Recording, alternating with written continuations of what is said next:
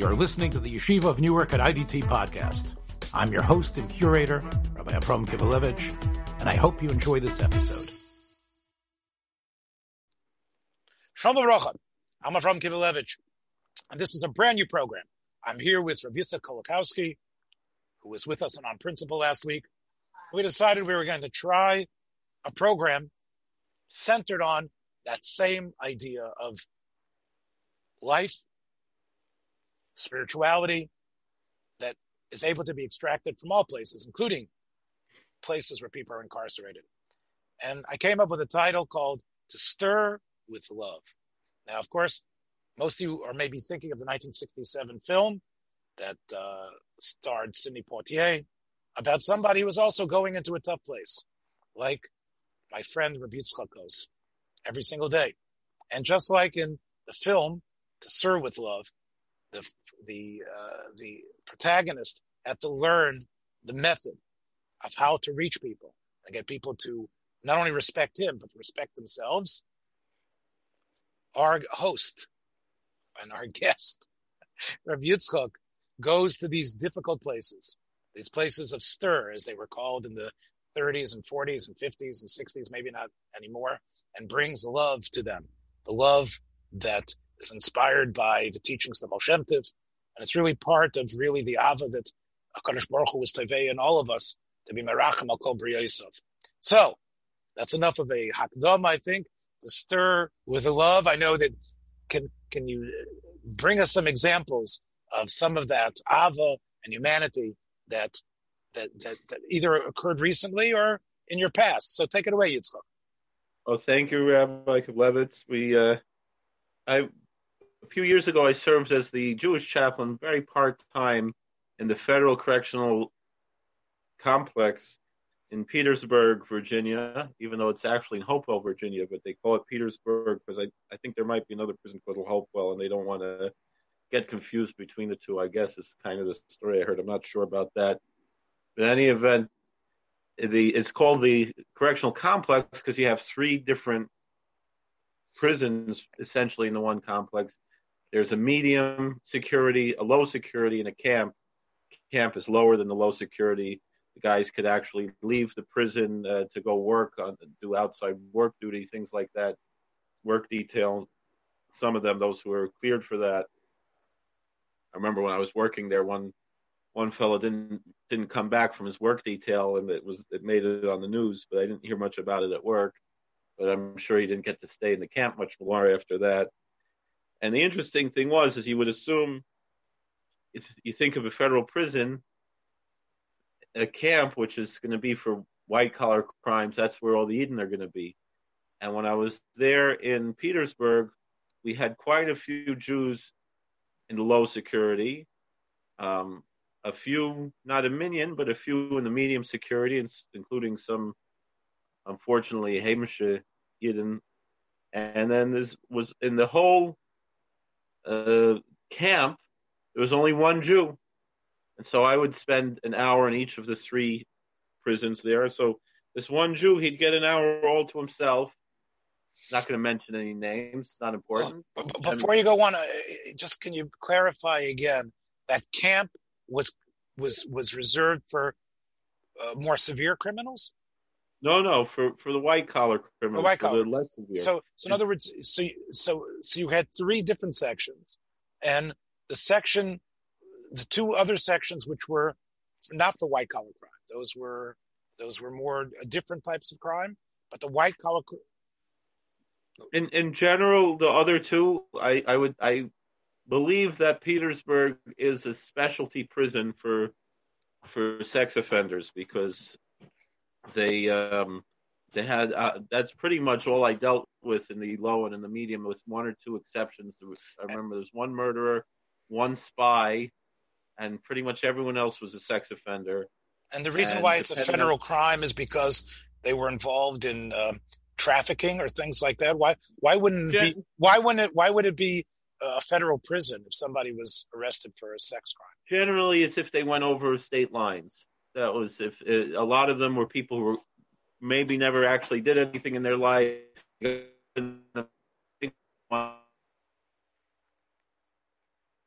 Dateline, a conservative pension. And if they traveled over state lines, like that conservative rabbi went from Maryland into Virginia, and because he traveled over state lines, that made it a federal crime. In other words, if he traveled over state lines in order to meet, if it was a sting operation, let's say to meet some sort of underage person, and you traveled over state lines, that was actually a federal crime. And it was actually not. It wasn't actually true. Most of them. But that's what did it, is if they went over state lines. But anybody who's a sex offender is never eligible to go into a camp. That's a major rule in the federal prison system. Sex offenders are not welcome in camps. So this fellow in the camp was just a white collar crime Jew, person who had done white collar crime. What he was convicted of was arson and insurance fraud. And he claims that he was pretty much railroaded, and the evidence that convicted him would actually scientifically prove that he was innocent. And he went as far as telling me that he was Eid. He was married to a woman who's not Jewish. He had a son who's not Jewish. And he told me, he said they offered him a plea bargain that if he pled guilty, he'd only have to sit for 7 years. And if not, he'd sit for 15 years. He had a bench trial with no jury, and he was found guilty and sentenced to 15 years. And he told me, he said, how could I look my son in the eye and tell him that I lied and said I was guilty when I was actually innocent, just to lessen my sentence in prison? And that's what he told me. I remember when I told that to my father, my late father, my father, so that to him sounded like he was guilty. But I found a lot of blogs that spoke about this gentleman, and was really his tamimus that would seem led him to be convicted. But then it went even, I would say the tamimus went even further. And this is what gets interesting. He, as much as we try to do as chaplains, really the main influence that inmates have are from other inmates. I see this, especially in religious realms. This was a guy who grew up in Binghamton, New York. His father was a businessman, and at one point the business went under, and they were members in their conservative synagogue. And when the business went under, the father went to the rabbi to ask for some help, and the rabbi said, "You're not helping us. You're not donating more. How can I help you?" And then they stopped going to synagogue. That was the end of their Yiddishkeit. He was a Yid he remembered Rod Serling. Rod Serling's family, of course. I was about to say that. Rod Serling, of course, is from Binghamton. In Binghamton. And anyway, he lived his life. He had a business in Binghamton, and it burned down. And then a lot of Jews went to Binghamton. There was a place that it was a big factory town, and many of the Jews in the turn of the 20th century, that was an address for them if they weren't able to latch on to the slum areas in New York. So this was a fellow from Binghamton who had a rough time his family had in terms of acceptance in Judaism. And around when he was a teenager is when his family kind of turned their back on any form of Judaism. And he moved on. He grew up. He got married. He had a business. The business burned down. I think it was a warehouse that he owned. And not thinking anything of it, he moved down to Virginia, and that's why he was sitting in Virginia in the prison there, because he had moved, from Binghamton to Virginia. And 5 years after the fire, he gets a knock on the door from the FBI that he's wanted for insurance fraud and arson. So anyway, there he is. A few years in, there was one Israeli inmate. He at the time, because of if you have more than 10 years on your sentence, you're going to be in a low security prison. So he was still in the low security section, not yet in the camp, which is lower than the low. And by the time, there was one Israeli guy who was makar of him, and he started to get into Yiddishkeit, and he grew a lot in Yiddishkeit, and he became a Shomer Shabbos and Shomer Kashrus and started to daven. I mean, he knew Aleph Beis, he knew how to read Hebrew, he could daven, and eventually he wound up being, when he got lower than 10 years, he went to the camp. But while he was still in the low, another Jew approached him, saying that he found a way while in prison to defraud the Holocaust victims' reparation funds from Germany. Are we still there? It looks like we're frozen. I'm listening. I know a lot about this is something that, as my parents, as Holocaust survivors, I know quite a bit about this fund. So go ahead.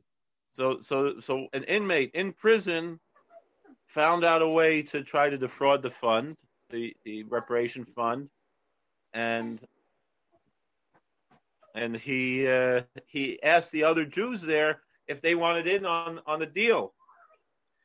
So this Yid, who was a very Tamimistic, everything, he was so shocked by this going on that he got some of the other guys together, and they ratted the guy out who was trying to defraud the Holocaust victims. So he didn't think anything of it. Here he is. He's sitting for something that he claims he didn't do. And he felt it's a mitzvah to rat this guy out. He didn't think of any benefit he would get from it. Meanwhile, he was the one who spearheaded ratting the guy out. And the other two Eden who were there, who helped him out on this, got their sentences reduced because they ratted this guy out.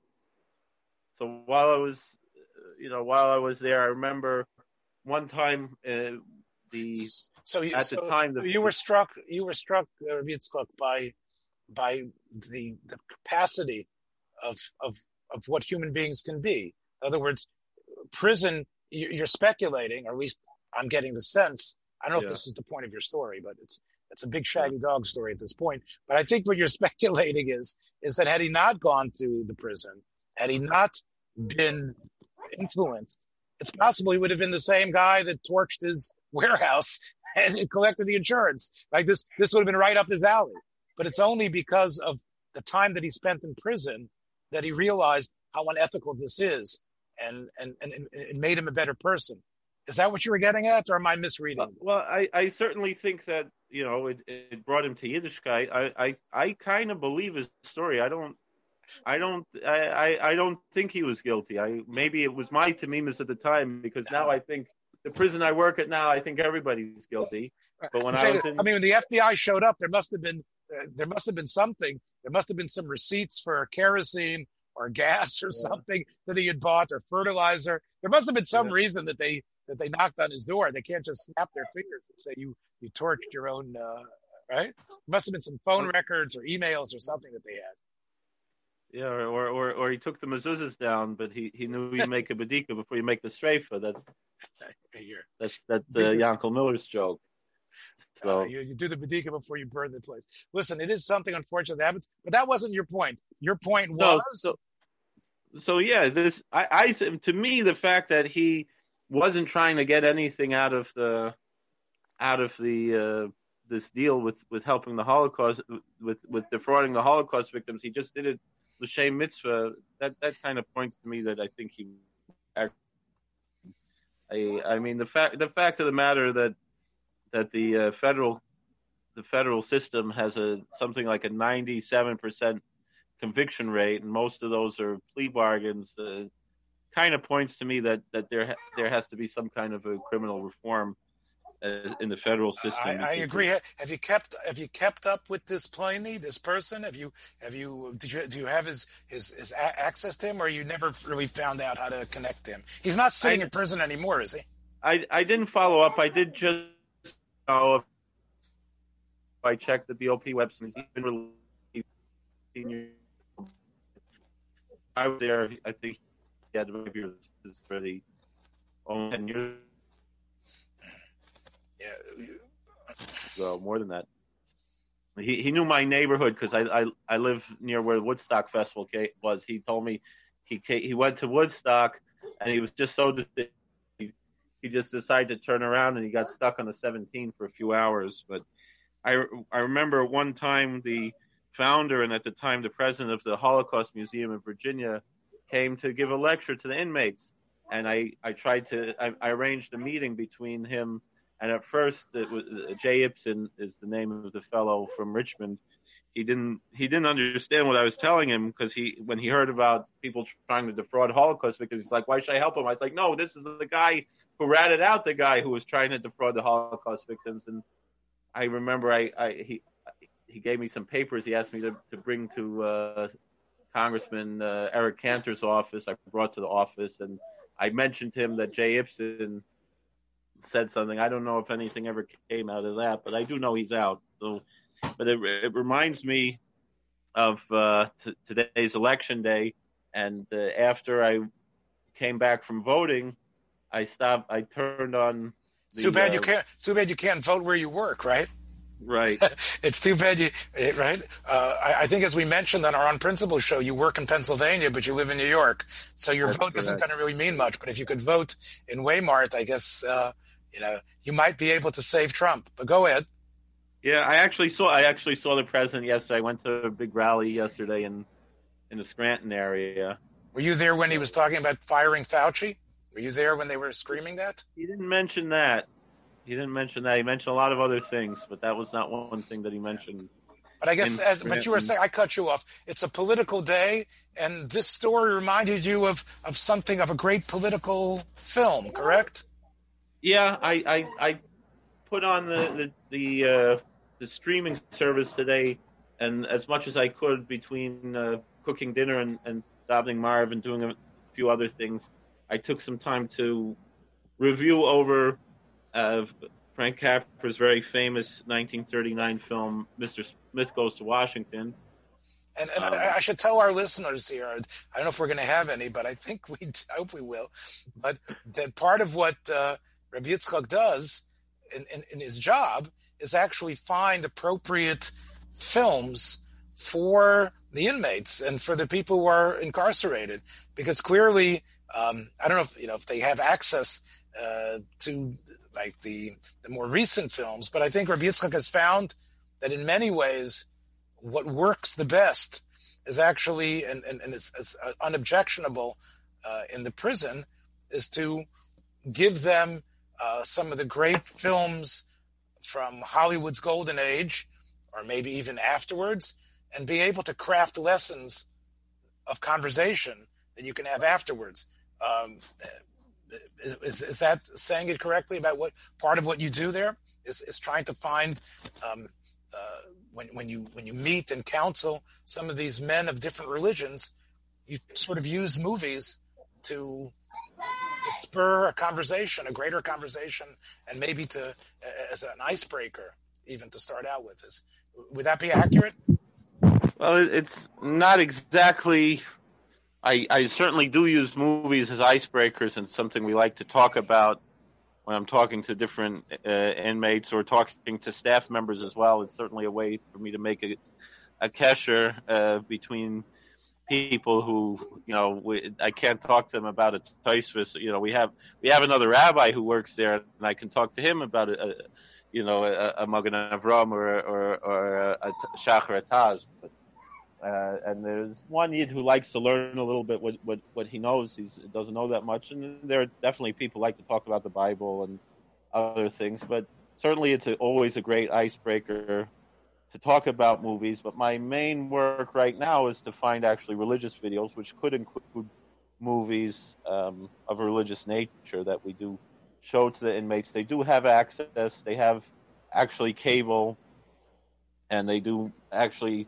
The activities department is in charge of showing more recent movies that they still have the Netflix DVDs come in. That's so very nice. So basically, but as you know, even a film like Mr. Smith Goes to Washington can easily be seen as a metaphor for like Avraham Avinu or anybody who's trying to fight a corrupt system, who is vilified. Who finds, I guess, what happens to Jimmy Stewart's character when they realize that he's trying to reveal the corruption involved in the scheme that's going on. He turns right. He becomes like the Rasha, like similar to the way Avraham Avinu became the Rasha for the world in terms of the Bali Avera saying Avraham Avinu. So I could see a lot of similarities in that film. The Gemara in Bava Basra says Avram Avinu sat 10 years in prison, and there's a question whether he was 7 years here or 3 years there or 7 years there. Bekuta, it says over there, right? Yeah. That he was Bekuta. Bekuta and Kurda, I think, was the other one. Yeah. Which, so again, it might be the alternate. Yeah. Kuta definitely was one. Kuta was definitely one, which it seems that's where the Kusim came from. Yeah. And I think the other one was something Kurda, like I think it could be Kurdistan. Yeah, but clearly, people that are vilified, even completely, might actually be the biggest tzaddikim, and maybe that's, obviously it turns out all right in the film. But what was the point? Again, I'm not trying to steal your thunder. What is it that you think what were you trying to extract specifically, and what is it that rang the bell to that Capra classic in your mind? Well, I was thinking about the Capra film really specifically because today's election day, and also one thing that the president did bring about yesterday was that he signed an executive order starting the 1776 commission to try to improve the study of American history in the schools, and it kind of reminded me of one of the nicest scenes in the film where Jimmy Stewart is looking at the dome, and he's talking at the dome of the Capitol, and he's talking about starting a camp for boys and teaching them about how precious it is the freedom that we have that our ancestors didn't have, and we want to bequeath to our children, and how much we have to appreciate that, and how it could be like being in a dark tunnel and finally seeing the light. And that's certainly a message that rings true to prisoners, but also how people can get sometimes railroaded by their own tamimistic nature, that they could be too trusting. This fellow, if we take his story at face value, he got stuck and almost, and spent 15 years in prison because he just told the truth and didn't. At least that's the story he told me. You're right. It could be if we take his story at face value, it's along the same lines of how in the movie Jimmy Stewart gets railroaded by the system that it doesn't, it's not too kind to people who are honest. But in the end, it worked out, and so too with this fellow, it also worked out in the end because his Yiddishkeit was robbed from him as a teenager, and now I don't know where he's holding exactly in Yiddishkeit, but I assume he's a lot. I assume he's probably still putting on tefillin every day, doing things. Who knows? Maybe his wife was Megaya or something. Maybe his son was Megaya. Who knows? Sure. He brought Torah. Definitely yesh kain olam haba b'shalachas. Yeah. I guess what you could also say is, even in the if we go back to the film, Capra has been criticized by film historians. In fact, even in the time, there was an appellation to the Capra films. They were called Capricorn because the sentiment, they gushed sentiment. I do agree with you, though, especially the cynicism that has arisen in politics today. Watching a film like Mr. Smith Goes to Washington can make you aware, so to speak, of the swamp, but also make you aware of what it means, how nobility can surface and how greatness is possible. Of course, even Claude Rains, who is sort of like not the real villain, but the idol with clay feet, who finds himself having to give in to the system in order to maybe do good in some other way, but he still has to be machzik hara b'miyuto, politics as usual, the way Trump paints Biden, let's say. But even Claude Rains has his moment, a little bit of, as you know what happens, of course, in the film, he kills himself at the end of the film. I think they stop him just before he kills himself. At least that's what he tried to. He tries to kill himself because he realizes as the sheker. So even that moment of unmasking for Claude Rains is also somewhat of a redemption for him. And I think that's as much as Jimmy Stewart, is that corny idealist. You also have, I think, redemption for Claude Rains as well. When a person sees the depth of how his corruption what his corruption has done to him, when he sees that how far he has to go, like when he has to denounce him. So I think there are lessons all around there on that one. Particularly how much Jimmy Stewart was looking up to Claude Rains all from the beginning. His father was friends with him, and of course, so that was the and also how Jean Arthur, how she grows in the movie, how she sees in Jimmy Stewart something that she had never seen before, because she'd grown up cynical in Baltimore, all gritty and cynical, and then she has her eyes open that there could be more. And that's what America, really the ideals of America, as flawed as our history has been, those ideals, all the flaws are really vestigial from Europe.